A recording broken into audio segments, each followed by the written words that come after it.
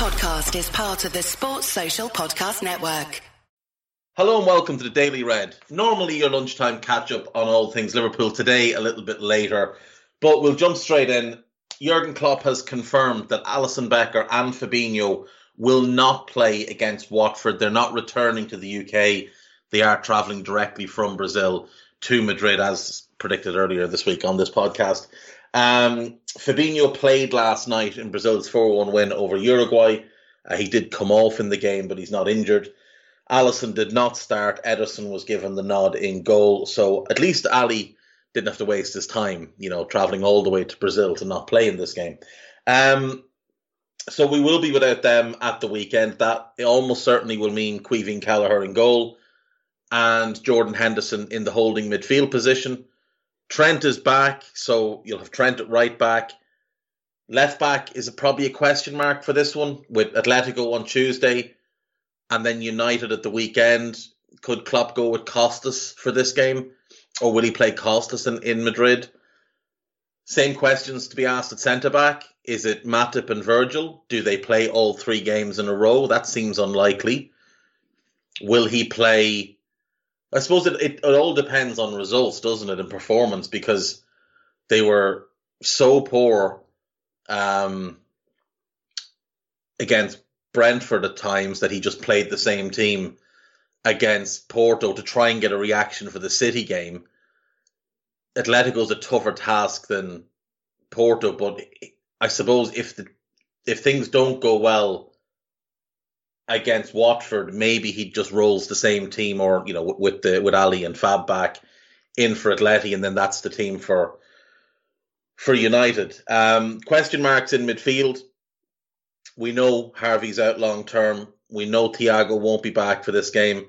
Curtis Jones will miss this game. Jurgen confirmed that he returned from England duty injured. Now, that is a bit of an annoyance because he missed the first game through what we were told was a precaution, was then brought on in the second game, and then he gets injured. So that's not ideal. That's him now ruled out as well.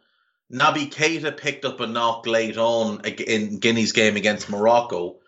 We don't know the extent. We don't know how much of an impact it had. Maybe he's absolutely fine. Maybe it was just something that hurt a little bit in the moment. But as things stand, we've got 4 midfielders going into this game and 4 out, which, it's not the greatest situation. Now, they are short-term, bar Harvey, but at the same time, it's not an ideal situation for us.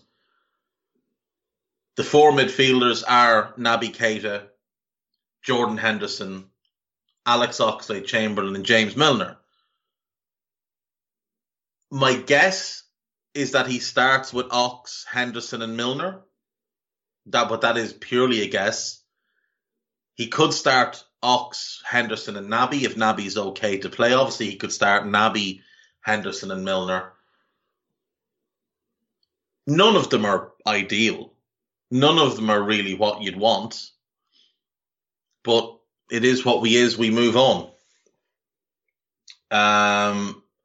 Up front, I assume it's the traditional front 3 of Salah, Firmino and Mane, rather than the Jota iteration of the front 3. But again, we'll have to wait and see. Jumping around the club sites, the club site itself confirms that Alisson, Fabinho and Curtis will all be out, and that the 2 Brazilian boys are travelling directly to Madrid to avoid any quarantine issues. Thiago remains sidelined, and obviously with Trent back. Jota is in contention for the Reds, but whether or not he's fit to start, we'll wait and see. Nice piece on This Is Anfield. 10 key things to know ahead of Watford versus Liverpool. Watford have made a solid start. That's absolutely true. That made the sacking of Xisco even more surprising. Claudio Ranieri is their new manager. If anyone missed that, he was appointed just into the international break. Liverpool, obviously, as we know, will be without key players. There's a projected lineup, which is Kelleher, Trent, Matip, Virgil, Robbo, Henderson, Milner, Keita, Salah, Mane, Jota. Also a suggestion that maybe he'll play 4-2-3-1. I think it'll be 4-3-3. We don't have the midfielders to play a 4-2-3-1. So it would be a strange decision. Jurgen Klopp has aired his displeasure, shall we say, with the FA. When we talk about federations, Curtis Jones came back injured from the under-21s. So great, that's not okay as well. It's really difficult to get proper contact, even with the English Federation, because they just do what they want. He didn't train, was not involved in the first game. They didn't do a scan. Then he played a few minutes in the second game. Very important that he played there. Came back, slight injury, not available for tomorrow. It was Andorra. There was no reason to bring him off the bench. The game was won. You didn't need to play him at all. The number 6 then is Curtis being a big miss. Number 7 is Liverpool's iffy record at Vicarage Road. The Reds have won only 2 of their last 5 visits, one of which was an undeserved 1-0 in 16-17 thanks to the Emre Can overhead kick. There was a 3-0 win in 18-19 with Trent scoring a free kick. But it has been a difficult place for us to go. We've gone there and smashed them and then ended up not winning, like when we played them in the 3-3, Salah's first game. We should have hammered them that day and somehow threw that one away. There's a did you know? The general consensus is that Mo Salah is the world's best player in current form. It's hard to disagree. I'm not sure that's the general consensus. Among Liverpool fans, sure. But if you were to canvass all football fans, you'd get a lot of mention for Karim Benzema and a lot of mention for Lewandowski. But I would agree that Mo is number 1, but I don't think it's the general consensus. He's been in unplayable form of late, and one statistic sums up just how good he's been. He's made 9 appearances in 2021. What? In 21-22, that's meant to say. It says 2021. He's only failed to score in one of those matches, which was the Burnley game. John Moss is the referee. Yeah.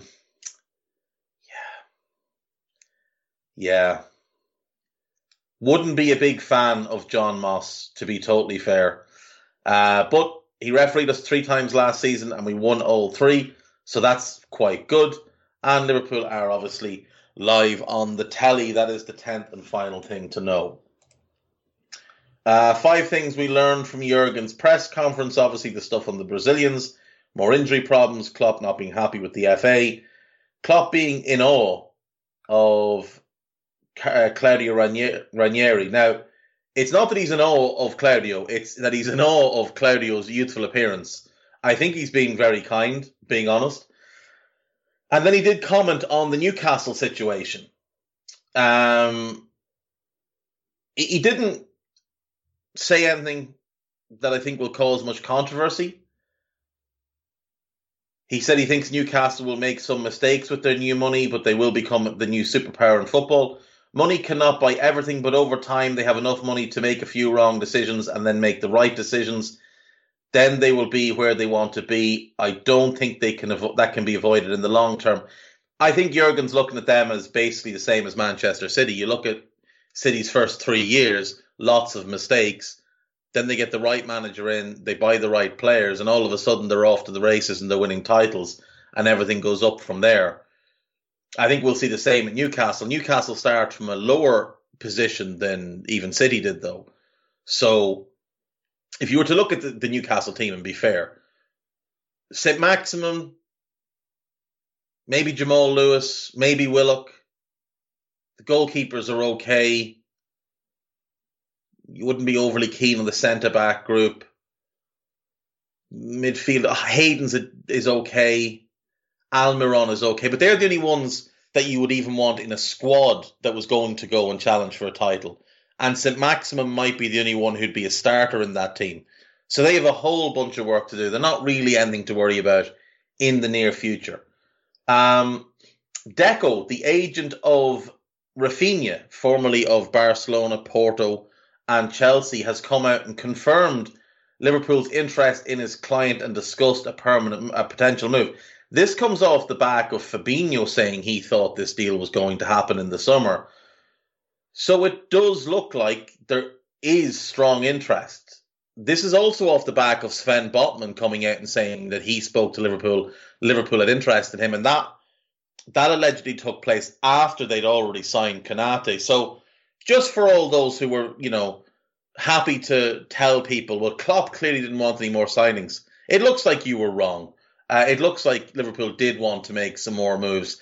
Maybe just the price on Rafinha got away from them this summer, or they couldn't find the right structure of a deal.